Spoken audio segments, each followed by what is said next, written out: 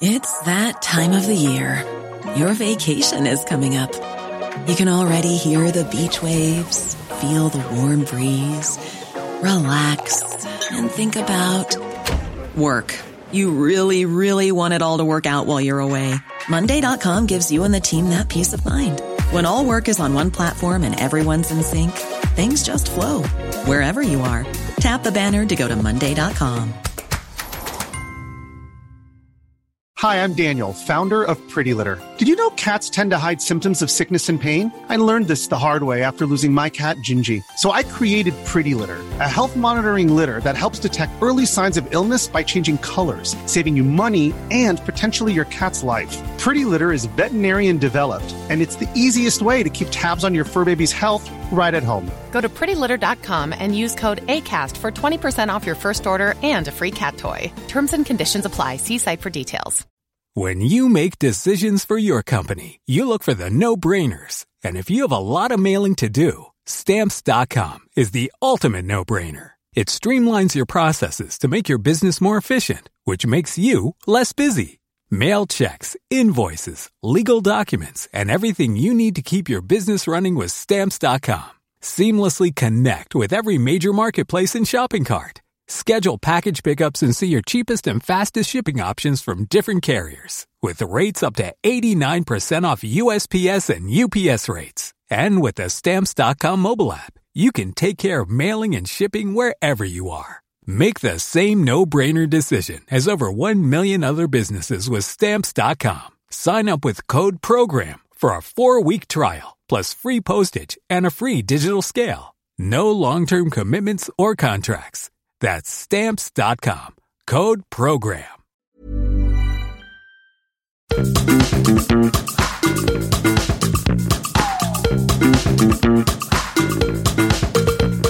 This is Reasons to be Cheerful with Ed Miliband and Jeff Lloyd.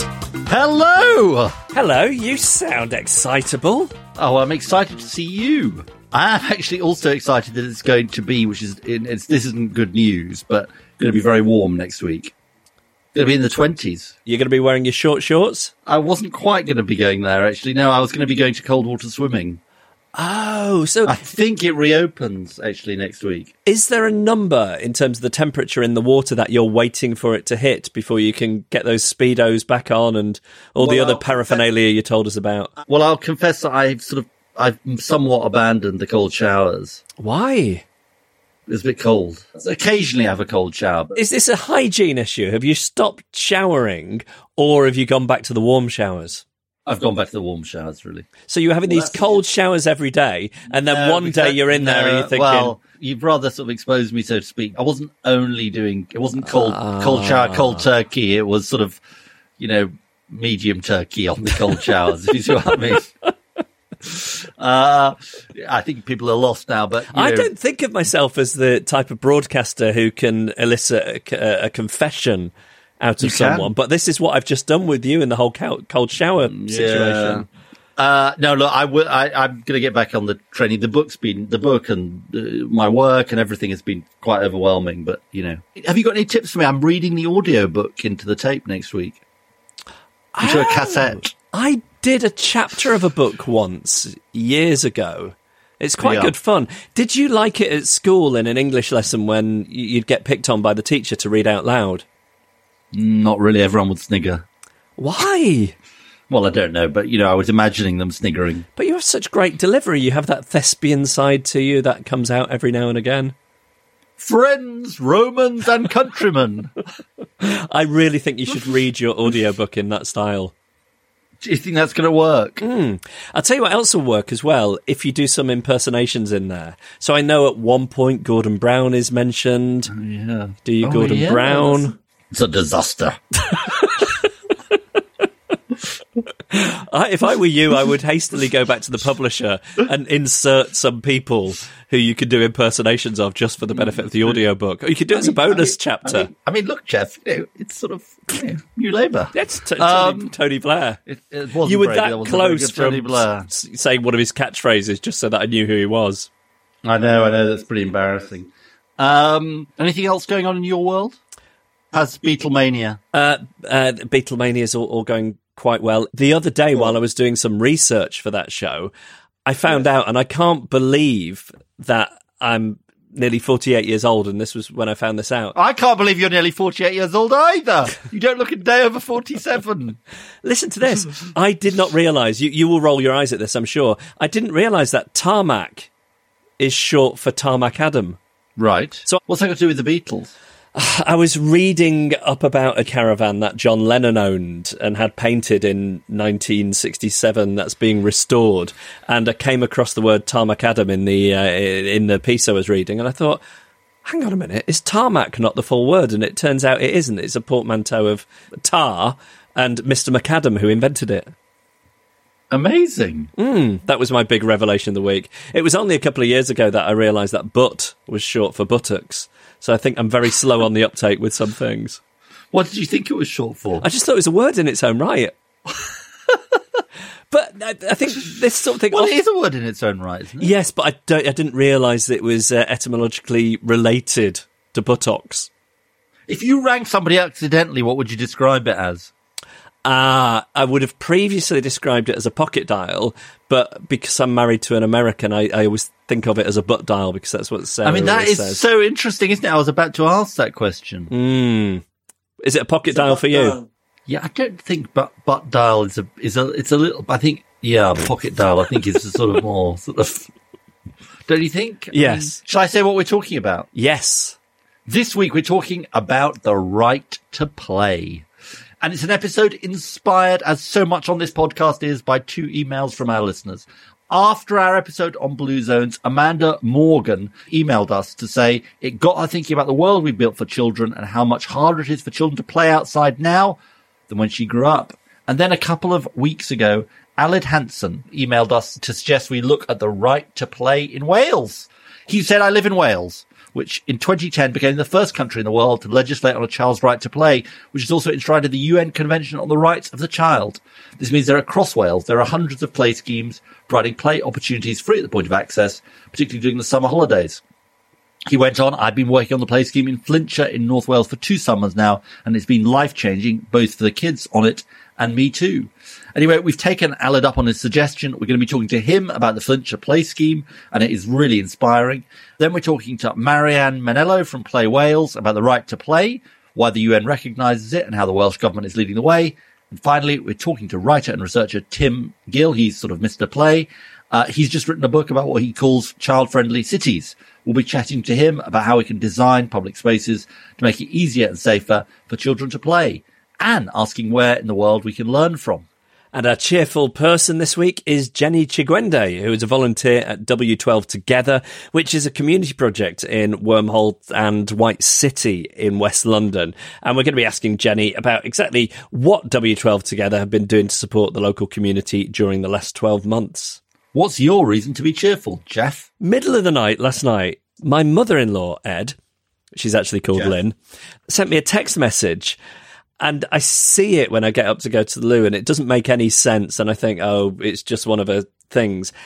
So this morning, there's a bit of a flurry on social media. And I see in the news that my brother-in-law and his wife, who run a sandwich business in Chicago, have in fact received a cake hand-baked by Meghan Markle using lemons from her own back garden. What? So it's not just them, it's a small group of people. I think there's 3 or 4 people. It was a women's luncheon for people who had helped out hospital workers and key workers and vulnerable people by delivering meals during the pandemic. So Meghan Markle sent them a cake, a lemon cake. How incredibly kind of her. I know. But if you were Meghan Markle, would you really be I mean, I would be delegating. I wouldn't be going out and picking lemons and, dealing with wooden spoons. I mean, that is impressive. It's so weird. How are the barons? Are the barons over the moon? Yeah, I mean, it's completely upstaged anything I will ever be able to impress my in-laws with. I mean, maybe that's a rather zero-sum way of looking at it. Do you know what I mean? How can I be more impressive than having a cake baked for me by a member of the royal family. So that's me. That's a good reason to be cheerful. So my reason to be cheerful, I did mention this to you on the phone, is Justine and I had our jab, our first vaccination last Saturday, and I just found it incredibly moving. You know, it's so impressive what the sort of the kind of NHS, all the people working there. Yes, I just found it. I was thinking, well, am I moved because I'm getting the vaccination? And it was more than that. It was just a sort of just this incredible sense of a full scale operation of the NHS, all these people volunteering. The guy who gave us the jab was 5 days a week as a senior nurse, and he was volunteering one day in the weekend. He sort of said, well, I could be just at home watching Netflix, but why not do something useful? I don't know how you found it, but I just found it incredibly moving and inspiring. No, exactly the same thing. It's a really special thing, surprisingly special. And Boris Johnson was quoted during the week as saying something about how capitalism and greed were the reasons we'd been so successful. And, I must say, Jeff, there wasn't much greed on display when I had my vaccination. Love Actually is all around. Reasons to be cheerful with Ed Miliband and Jeff Lloyd. We are going to begin in Flintshire. Where else? The play epicentre of the world, by talking to Alid Hansen, who is a student and summer play worker at Flintshire Play Scheme. Hello, Alid. Hello. What's going on in Flintshire? Why is Flintshire the play epicentre? Tell us about the scheme you've been working on. What is it? What does it involve? Okay, so play schemes have a really long history in Flintshire. So the first play scheme is actually 40 years old in Flintshire. And then it's just sort of grown ever since, really. So Flintshire Play Scheme at the moment now operates during the summer holidays, all 6 weeks during the summer. It operates at 56 different sites, and on average around 4,000 young people in the area take part every year. Wow.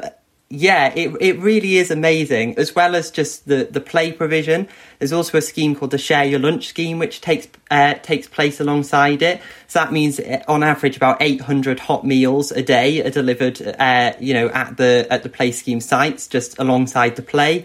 We've also got a buddy scheme, which means that if you've got a child with any additional needs, they have sort of a buddy to facilitate that play. And also 2 schemes which take place exclusively in the Welsh language. So it's all going on in Flintshire. Wow. Tell us about the play. What does it look like on the play schemes? What happens? So the big thing about the play is that it's exclusively child-led. So every day you turn up, you literally have no idea what you're going to have done to you. I've had so many bad face paint jobs. Children just going mad on my face with face paints. It's just everything. We've had water slides, we've had bake-offs. It's just sort of like the whole of Flintshire is just taken over by play just for the whole summer. It's so joyful, in sort of all the local areas and the local parks. If you're walking about, going about your day, you'll just see, children having fun. It really is just the best. How did you get involved in it, Alan? So it was just one of those things that, I think increasingly as well as a young person, it's quite difficult to find part-time jobs. There's not a lot of high street jobs. There's sort of general things that, a decade ago young people would have done as like a summer job just isn't there anymore. So it was just that someone else had told me about it, and I sort of thought, I'll give it a go and apply. But that's what's really good about it is, as much as there's the really important side about providing the play for the young people, it also, there's dozens and dozens of young people, from local sixth forms, from universities who are getting good, meaningful employment during the summer. How old are you, Alan? Just for the benefit of our listeners. So I'm 21. Right. And did you have experience of the play scheme when you were a child in Flintshire? Did you grow up in Flintshire or? Yeah. So I'd been to the play scheme as a child, and the vast majority of people who work on it did also go to the play scheme as a child as well. I remember do you have any memories of a play scheme as a child? Not Jeff? really, no. I remember they had one in my local primary school, and there was this guy who was there. I can't remember his name, and he did extraordinary leg spin bowling. At that point, leg spin is a cricketing term for those who understand. At that point, leg spinning had sort of gone out of fashion, and I have very, very, very fond memories of it. Actually, tell us about how the play schemes relate to the right to play in Wales. So I think the significant thing about the right to play is that, it's been legislated on by the United Nations. So there's that acknowledgement that every child has the right to play. But I think the difference in Wales is that it comes alongside that acknowledgement that, there are barriers to that right to play as well. So I think that's what the play scheme is very good at tackling, in the sense that it's completely free. It's completely, free at the point of access. So every single child in Flintshire can take part if they want to.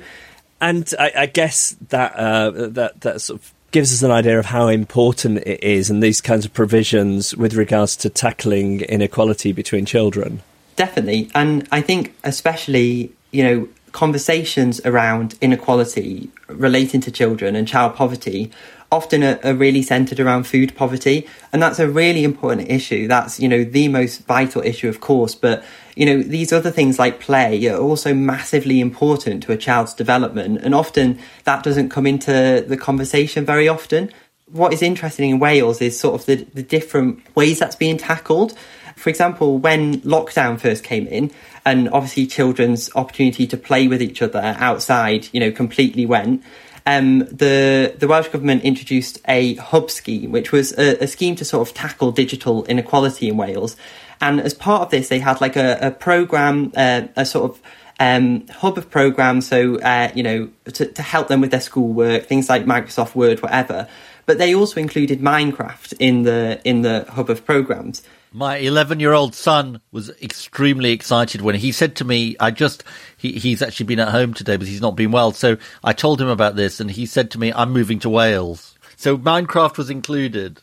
Well, yeah, which is really interesting. It's the recognition that as play changes, the ability to sort of adapt to that. And also that there was some really interesting research done after the first lockdown came in, that 50% of young people had communicated with their friends over video games, and 2/3 of the parents of those young people thought it contributed positively to their well-being. So, I think as much as conversations about video games can sometimes be like, it's not as good as proper play, especially in the situation of lockdown, it was one of the only way young people were communicating with each other. Sounds great. We've got this thing, Aled, on the podcast called the Jeffocracy, and there's lots of play in the Jeffocracy, mainly being done by Jeff, I fear.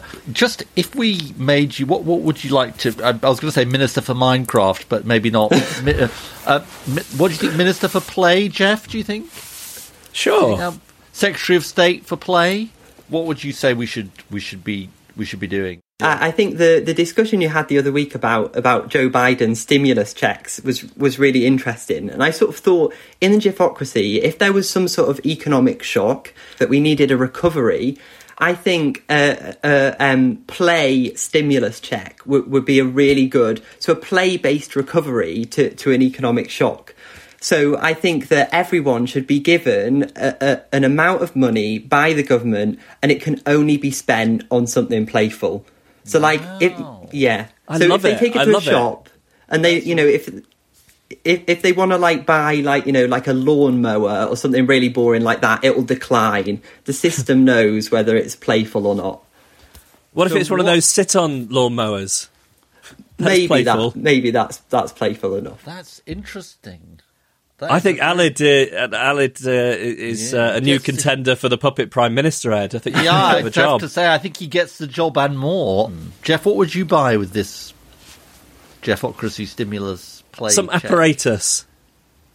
Of what kind? Well, do you remember the apparatus you used to have in primary school? Where they'd say, OK, we're going to get the apparatus out, and there's like climbing frames and ropes and big crash mats. I used to hate the apparatus. You hated the apparatus? Not as much as I hated the trapeze. or not the trapeze. Sorry, I don't mean the trapeze. I was going to say, were you raised in the circus? I mean, was it called a pommel horse?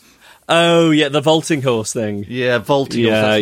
That wasn't great, was it? Yeah. No, it wasn't. I had many a bad encounter with the vaulting horse. I think I would use it to buy an old version of the ZX Spectrum with Manic Miner. And I would then sort of retake up Manic Miner, but in its sort of original form on the, on a ZX Spectrum. You'd have to get an old telly to plug it into. Well, Alid, I'm inspired. Are you going to be doing a play scheme over the Easter holidays, Alid? So, yeah, there is going to be a play scheme in Flintshire over Easter, which is quite exciting. But the big aim is going to be summer. It's going to be probably one of the most important play schemes in years. We've had a year of lockdown, so it's really exciting just to go into it and think, right, we're just going to make this the best summer ever for the kids in Flintshire. Well, look, Alid Hanson, you've been incredibly inspiring, and we look forward to you helping to facilitate a summer of play. Thank you so much for joining us. Thank you for having me. Now, to talk further about the People's Republic of Play, Wales, I'm delighted to say that we are joined by Marianne Manello, who's Assistant Director of Play Wales, a charity dedicated to helping children play, and she joins us from Wales, from just outside Llantrisant. How was that, Marianne? That's right. That's very good, Ad. Well done. Yeah, I'm just fishing for compliments here. Can you just start by telling us what Play Wales is and what you do? Sure. So we're the national charity for children's play here in Wales, and we work to raise awareness of children's right and their need to play across all areas of government decision-making in the country. This isn't a really sort of silly question, but just it is a bit basic. Why is play beneficial for children? Oh, how long have we got?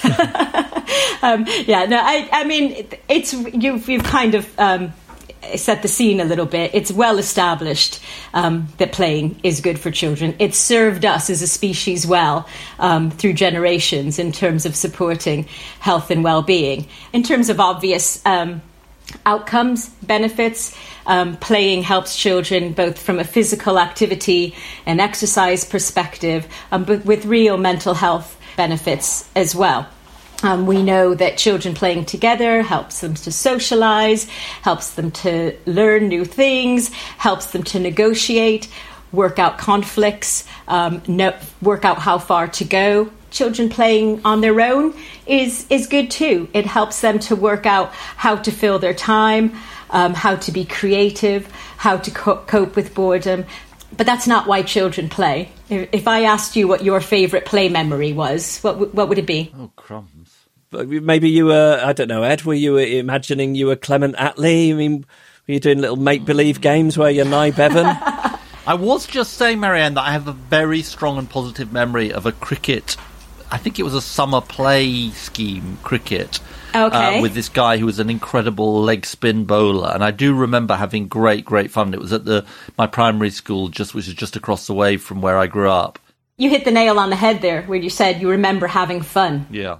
When we were playing, we didn't shout up the stairs and say, "Mum, I'm going out to calibrate my muscles," or learn how to negotiate my social relationships or feel connected with my neighbourhood. We went out because it gave us pleasure. There are obvious long-term benefits that people talk about in terms of children's play. For children, in the here and now, it is a vital dimension to the happiness of a good childhood. Now, how has the experience of the last year or so affected children's ability to play? Because it's obviously been very, very restricting.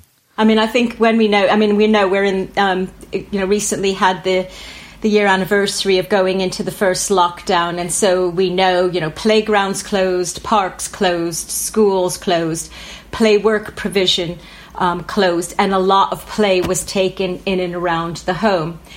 In Wales, we know that the Children's Commission, our Children's Commissioner here in Wales, held a survey with children, over 20,000 children, in soon after the first lockdown, soon after schools closed. And one of the questions she asked was, are you playing more or less since schools closed? And a small majority of the children, about 53% of the children, said at that time in May that they were playing more. So we were heartened by that. However, it was a mixed bag. Some children had good experiences in the early days, others not so. So it like most of the lockdown and the coronavirus pandemic, has heightened inequalities right across the whole social spectrum. And that's, so it's the same for children's play. I wanted to talk to you about the right to play. Now, this is enshrined in the UN Convention on the Rights of the Child. So what does the UN say? How are they defining play? Tell us a bit more about the fact that this exists in this UN Convention. Yeah, so that's right. So the convention is, listeners will know, many listeners will know, is kind of one of the is most signed up international human rights treaty in the world, and has been in place since 1989. So it's a well established treaty. But from time to time, if the committee feels that people aren't really getting one of the articles, they produce further guidance around children's play. So in 2011, the International Play Association felt, having listened to children and their advocates around the world, that adults didn't understand the right to play. The association campaigned to the committee for further guidance. It's called a general comment, number 17. And in that general comment, it's a lovely piece of writing, actually, in terms of international treaties go. But it defines play rather nicely and very useful for those of us that are play advocates. It talks about key characteristics of having challenge, uncertainty, flexibility, non-productivity.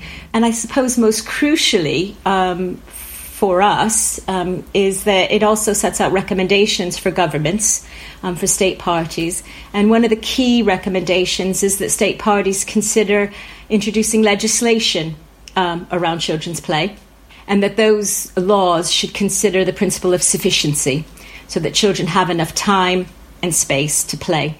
So those the two main elements of it in terms of recommendations, and then of course there'll be a lot more detail, but it's about the time being protected and about there being space. And is that space as in outdoor space?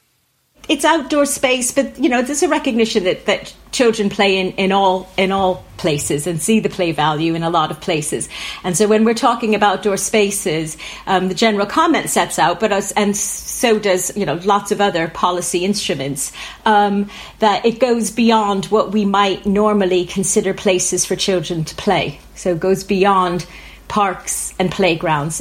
As important as those are to children, they aren't the only places that support children's play. And what are the barriers to children doing that then, other than access to playgrounds and those types of spaces? Children report that the biggest barrier is traffic, and their second biggest barrier that children report is parental fears. The biggest parental fear is the speed and volume of traffic. There are increased educational demands on children. And, there are concerns and misplaced emphasis, I suppose, on strangers. But when you unpick that with parents, it's more about people they don't know. And a lot of that is that, neighborhoods, certainly pre-pandemic, weren't feeling as connected as they might have been in previous generations. So there are a lot of barriers, and they do cross those domains of time, space, and permission. Can we talk about Wales specifically? So tell us about how the right to play is protected in Wales. There's this play sufficiency duty. Tell us a bit more about that. So through legislation in 2010, through a piece of legislation called the Children and Families Wales Measure, the Welsh Government placed a statutory duty on local authorities to assess and to secure, where practicable, opportunities for children to play. So local authorities are required to assess opportunities to play. I think the strength of the legislation is that each of the local authorities has been able to do something quite creative based on their own situation and their resources, because the outcome, the aim of the legislation, according to the statutory guidance, is more children will be playing. So that's what we're measuring.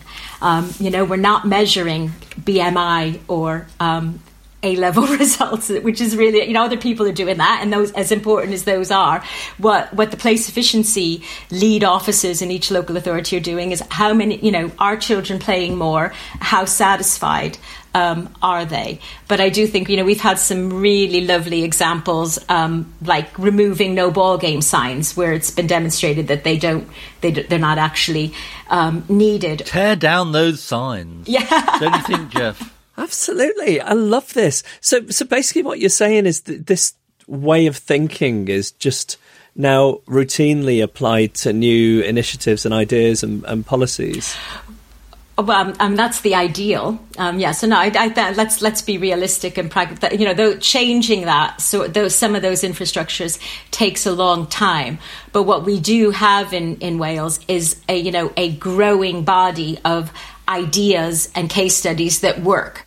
One other thing, Marianne, we have a thing on the podcast called the Jeffocracy, where Jeff is the supreme, playful, benign ruler. If you were the Minister for Play, what's the first thing you'd tell him we needed to do?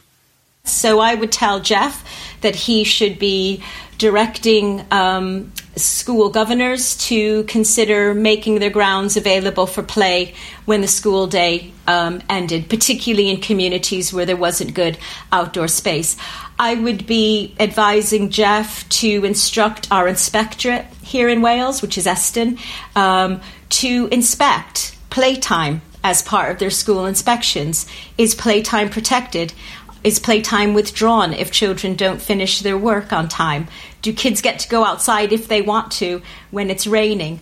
And I suppose the only thing I would add, though, is to remember that, government support and buy-in and investment in children's play is really, really important. But it takes a while.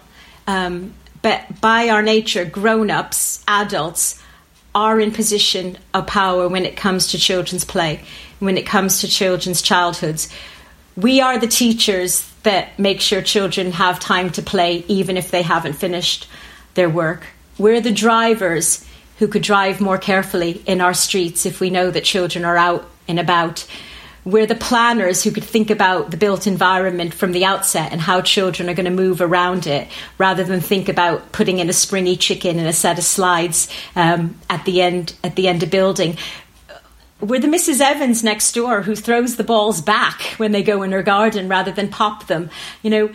We should all be like Mrs. Evans. There's a lot, we can do a lot. We need to pay attention to the conditions that support children's play in the here and now. So I think there's more that everyday people can do every day to make sure that more children are realising their right to play.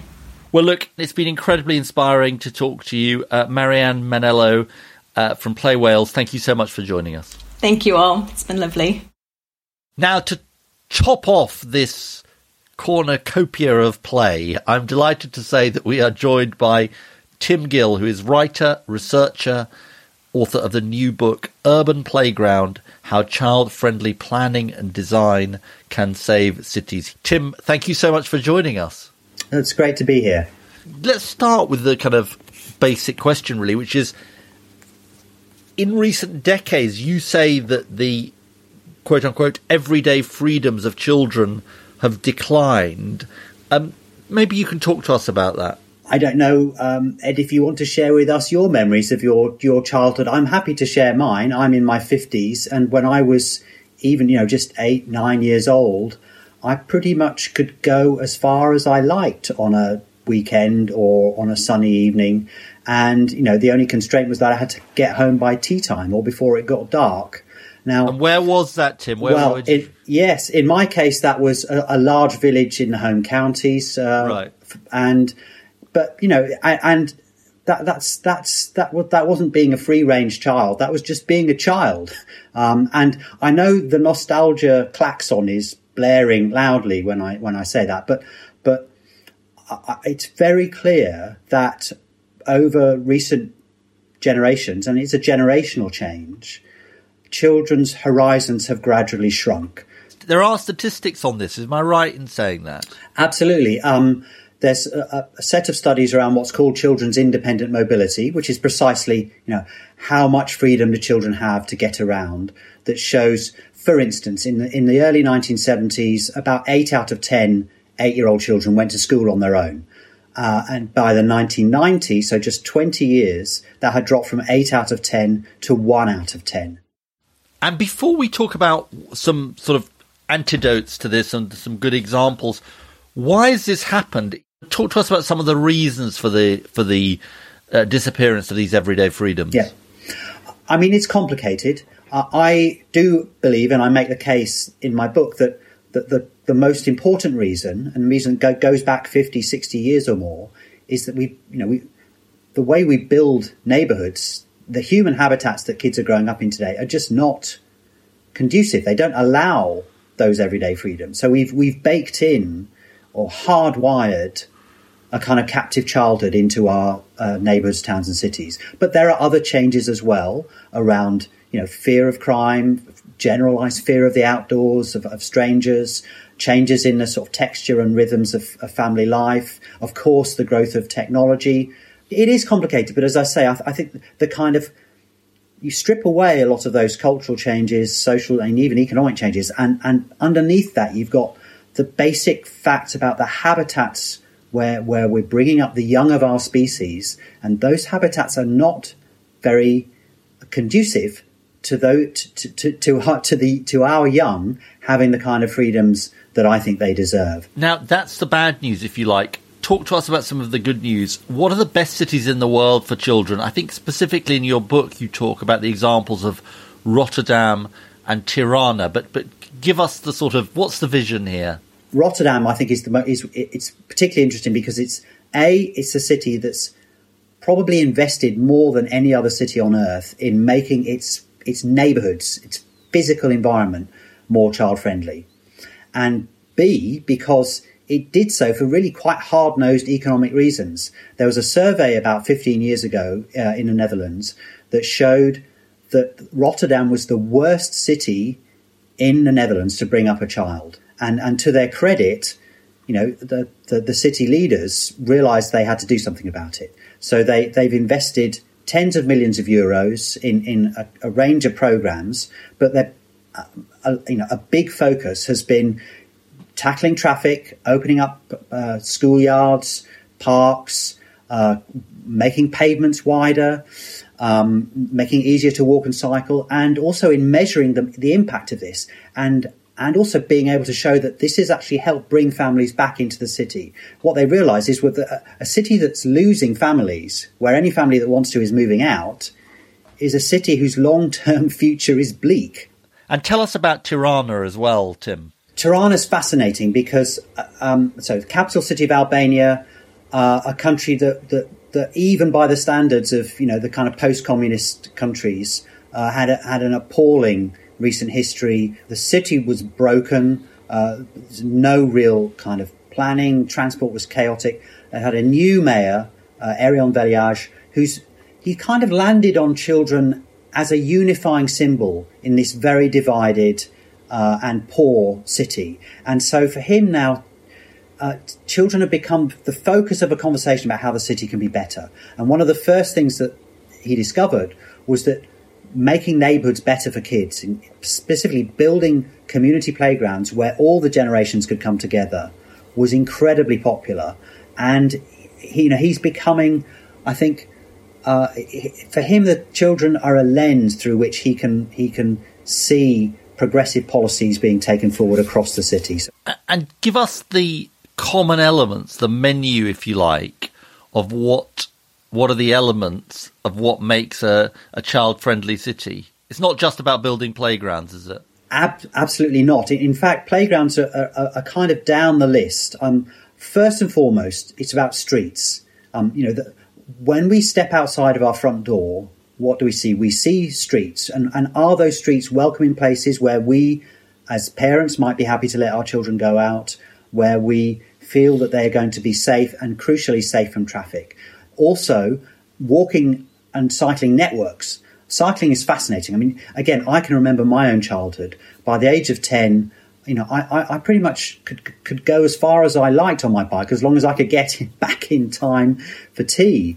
And the bicycle is a fantastic stepping stone on this sort of journey that I think we want all children to take, to be responsible, independent, confident, capable people. So cycling is a big element as well. Then, of course, a mixture of public spaces of different kinds, play spaces, nature areas, parks, sports areas, and also thinking about housing, and particularly when we're building new housing, how the homes and the spaces fit together so that, for instance, children can come straight out from their front doors and find places to play. So it's those four elements really: streets, walking, cycling networks, public spaces of different kinds, and well-designed housing that come together to make a great child-friendly neighbourhood. It's difficult, isn't it? Because if children are going to play literally outside their front door, that's often going to be a road. And how does the car coexist with that? That's, I suppose, a question, isn't it? We've normalised a way of living where the car is central, and children suffer the most from that. And we haven't touched on obesity, on air pollution, there are a lot of the impacts, the adverse impacts of car-centred planning land on children the most. And again, that's a big message from my book. And the cities that are tackling it are tackling the dominance of the car. We've got a thing on the podcast called the Jeffocracy with Jeff as the supreme ruler. If you were in charge of how we have child-friendly planning and design in cities, make it a place to restore these everyday freedoms, what's the first kind of few things you'd do? If I did have a magic wand, I would be very tempted to do what they're trying to do in Rotterdam, make every pavement at least 3 metres wide, especially the pavement on the sunny side of the street. I think that could be an amazing transformational shift. If you take away my magic wand, I would say let's get the mayors of all of the cities and towns in the UK talking to children and young people, actually starting the conversation about reflections on the generational differences, these changes in childhood, and maybe what that means for children today. If I had my chance to knock some heads together, I'd want to bring those insights into the conversation. I think lots of people, Tim, listening to you and to our other contributors will be really inspired. One of the questions a listener asked in the last few weeks is, okay, it's great to hear inspiring ideas, but what can we do to make a difference? So if we were to ask you, how can our listeners begin to build pressure for child-friendly planning, for restoring the everyday freedoms in their own neighbourhoods, their own street, what would you suggest? Well, I'm a big fan of a movement called Playing Out, and this is residents coming together to simply, with the support of the council, close the streets to traffic for maybe a couple of hours a week on a Sunday. No bunting, just simply parties. So kids. No street parties, simply so kids can come out and play and neighbours can come and chat. Wow, and it's a really catalytic process. It can have a massive impact, not just on children, of course, or the families of those children. Good idea. But building neighbourhoods. So the Playing Out organisations based in Bristol, we're already seeing hundreds of streets up and down the country. So I'd say to people listening, check that out. Find out if your local council will support it, and if they don't, put pressure on them so that they do. It's really good. It's Playing Out. So we'll tell people to go to their website. And also, we want people to be able to buy your book. I believe there is a discount code you want to tell people. Thank you, Ed. That's very generous of you. My publishers have offered an £8 discount on the book, Urban Playground. So that's the RIBA, RIBA bookshop. You need to use the code Cheerful8. Tim Gill, it's been an absolute pleasure to talk to you. Thank you so much for joining us. It's been a pleasure, Ed. Thank you. Well, Jeff, what do you see through the round window? Before we started recording today, I said to my son, who is almost 5, when he said, "What are you and Ed doing in your work today?" I said, we're talking about an idea. I'd like to know what you think of this idea. The idea is that children should get to play more. What do you think about that? And he said something quite profound. I believe you. He is profound. He said, no, children should get to wear jumpers with sea creatures on them more. Did he say that? Yeah.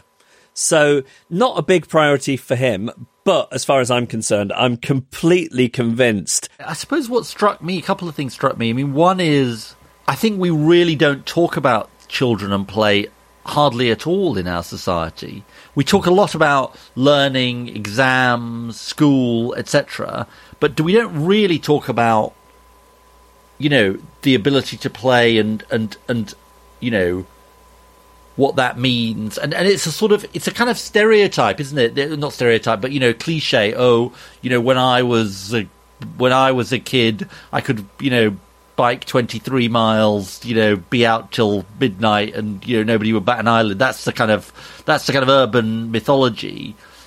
But, you know, then talking to Tim, you know, there is evidence that, you know, people are just much less likely to be able to go and, you know, kids to do stuff on their own. And then I suppose I was thinking about this as like in the eyes of a child. If you looked at the world and the way our sort of streets are organised through the eyes of a child, I'm not sure it looks very friendly. I really bought it, and I was really inspired by Aled. Oh my goodness! I want to go and play on a play scheme in Flintshire. I want to go and be a kid in Flintshire, basically. I know that's going to be hard to arrange, even for the Jeffocracy. Well, there's always reincarnation. Thanks. But the other thing I really liked, and this came from a listener comment too, is what can people do? And I'm on the website of playingout.net, and I'd really encourage people to go and look at it because it looks really, really fan-dabby-dozy. Email us, reasons@cheerfulpodcast.com. Follow us on Twitter @cheerfulpodcasts, or search for our Facebook page, Reasons to be Cheerful Podcast.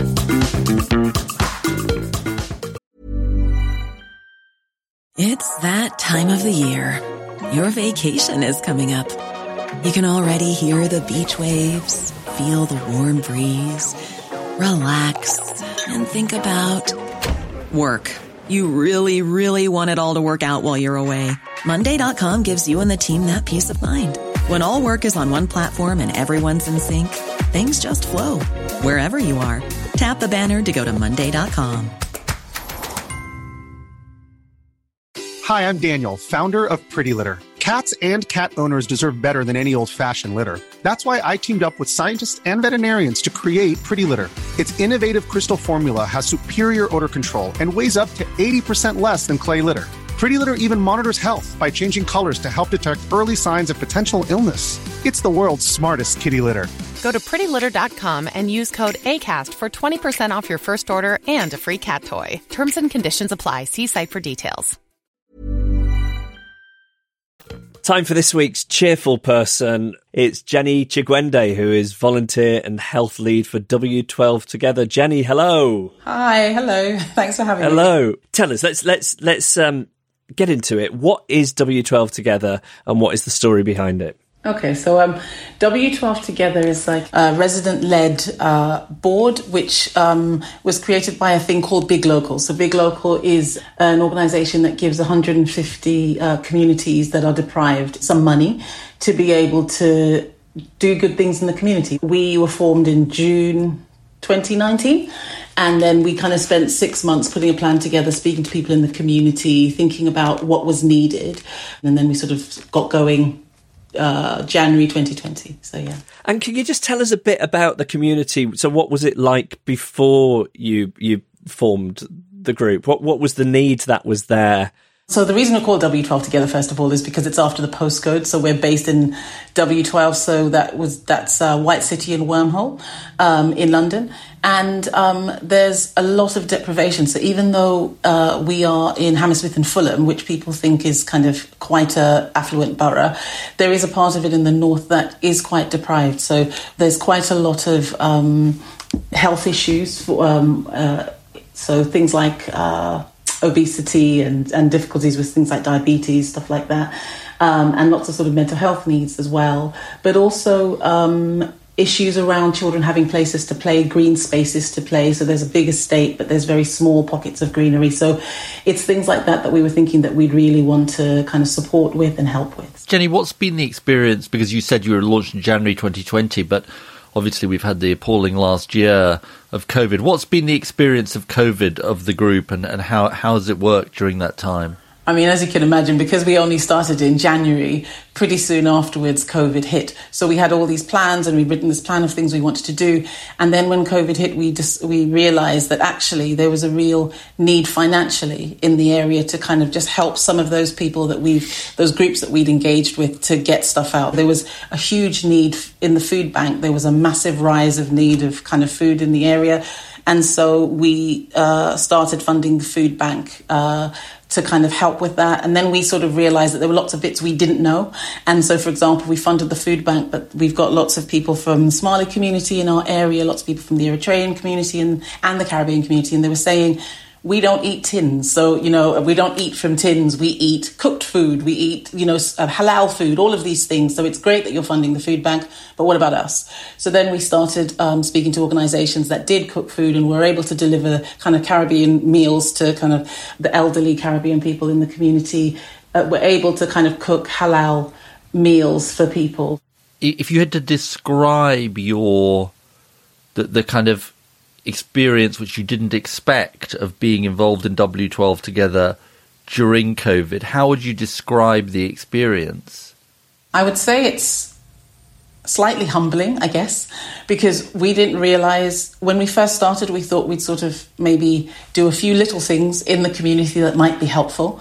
But what happened during COVID is we had people who had realised that we've done all of this kind of research to find out what the community needed. So we had people like the GPs in the area asking us about if we could help them with various things. So when the vaccine was being rolled out, they said, we know lots of people in the community. There's lots of kind of BAME people in the community that we're concerned might not be coming forward for the vaccine. Can you speak to some of those groups or leaders in the community to get them to encourage people to come? Could you support? So something that we funded was a service called On Hand, which helped elderly people if they needed prescriptions or they needed food, they needed help. So when the vaccine was being rolled out again, we were able to support elderly people that were quite isolated, who were scared to come forward, so that there was a volunteer that would go to their door, knock on their door, kind of make sure that they were able to take them and bring them back. So those sorts of things. So I didn't anticipate that we would be kind of that helpful at the very beginning, because we sort of didn't know how we could help when we all went into lockdown, really. How long have you lived in the area, Jenny? I think about 13 years. Yeah. So you've been there a good while, and I just admire it so much when someone like you gets involved, because I always love the idea of it, but I don't want to be doing it myself. Will you tell us a little bit about what it is in you that felt the need to volunteer? Where does that come from in you? And also maybe how many sort of hours a week does it take, and how do you combine it with doing anything else? I guess...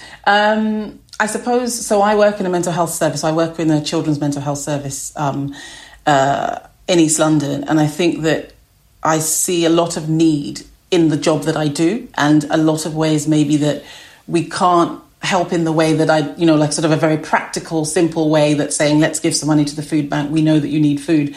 This was a way that I felt that I could help, and I could kind of meet those needs more immediately. But also, I think, initially, when we started, we'd committed 4 hours a week to this. And 4 hours a week wasn't even a week. It was a month, I think. It was like an hour a week. And then obviously over COVID, it's just sort of mushroomed and mushroomed and mushroomed. But also we've started to recruit staff as well, because we've realised that having full-time jobs and being able to engage in the way that we want to isn't possible. What should this teach us about the way services work, the way... something like Big Local works, which sounds like one of the points I think of Big Local is it gives quite a lot of power to the community to decide how to spend the money. We're interested as a podcast in the kind of lessons of the crisis. What has the crisis taught us? Or, how can we rebuild in a better way? Talk to us maybe specifically about the Big Local experience, but then just more widely the kind of gaps and inequalities that you see. the community knows what they need, and I think sometimes the important thing is to listen. Often people want to do sort of wide bits of research and apply them, almost a cookie cutter approach to lots of different areas. And I think something, if you take White City and Wormhole, it's sort of a unique community if you look at it in the way it operates. And I think that it's really taking each community and thinking that there may be problems and there may be inequalities, but they also have the answers. If you listen and if you're able to kind of listen to communities, they're able to tell you what's wrong, but they're always able to tell you what they think will fix it and what they think will help as well. So this is a probably unfair question, but somebody said this to me yesterday. If you could send an email to Jenny in March 2020 from Jenny in March 2021 about what you've sort of learnt during the last year, what would you be saying to Jenny in 2020? First of all, that you can manage more than you think you can, and I think we've all learnt that. But also, I think that the things that maybe the material things that maybe focused on or in the past and have been important are not the most important things. It's really the connections and the people you love, the people you care about, the community around you are the things that are going to hold you up and sustain you. Good note to end on, Jenny. You've certainly fulfilled the brief. Definitely. Cheerful person. Jenny Chigwende, volunteer and health lead for W12 Together. Thank you so much for joining us and cheering us. Thank you for having me. Reasons to be Cheerful with Ed Miliband and Jeff Lloyd. Right, well, we're in the outro and we have some sort of relatively dramatic happening which is going to have to be resolved next week, like all good box sets. It means I have to get through the outro pretty quickly because just as we were preparing to press record, my wedding ring fell off my ring finger and has gone down the floorboards, and I don't know if I can get it back or not. It's extremely tense here at the moment. It's possible that I'll have to go downstairs and tell my wife that this has happened.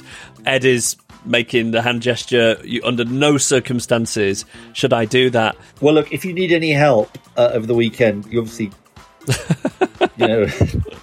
don't call me. No, you'd be the last person I'd call. Yeah, it's not really my kind. It's the kind of thing that would happen to me. Yes. You know what I mean? Do you know the difference between a schlemazel and a schlemiel? I think I'm right in saying, but somebody will check this. I think I'm right in saying that a schlemiel is somebody who knocks over the soup, and a schlemazel is somebody on whom the soup is knocked. I mean, I have to say I have both schlemiel and schlemazel-ish tendencies, but... Congratulations, that's quite rare. It's like being a rare blood type. It's like a twofer. So, shall we do our thank you kindlies? I'd like to thank Alid Hanson, Marianne Manello and Tim Gill. And thanks to Jenny Chigwende from W12 Together. Emma Caution produces our podcast. All the research and guest booking is done by Joel Pearce. He faithfully uploads it to the internet every week afterwards. If you want to know what we know, thanks to Joel, you can find it at cheerfulpodcast.com. Joel is supported by Joe Kenyon from Goldfish. And we salute and say hello to Left Foot Forward. Hello. Hello. Gail Lofthouse is our announcer. Ed Seed composed the music. James Deacon made our idents, and our artwork was designed by Henry Cull. He's been PLAY. He's been AWAY. And this has been Play Away. That'll mean something to listeners over the age of 40-something.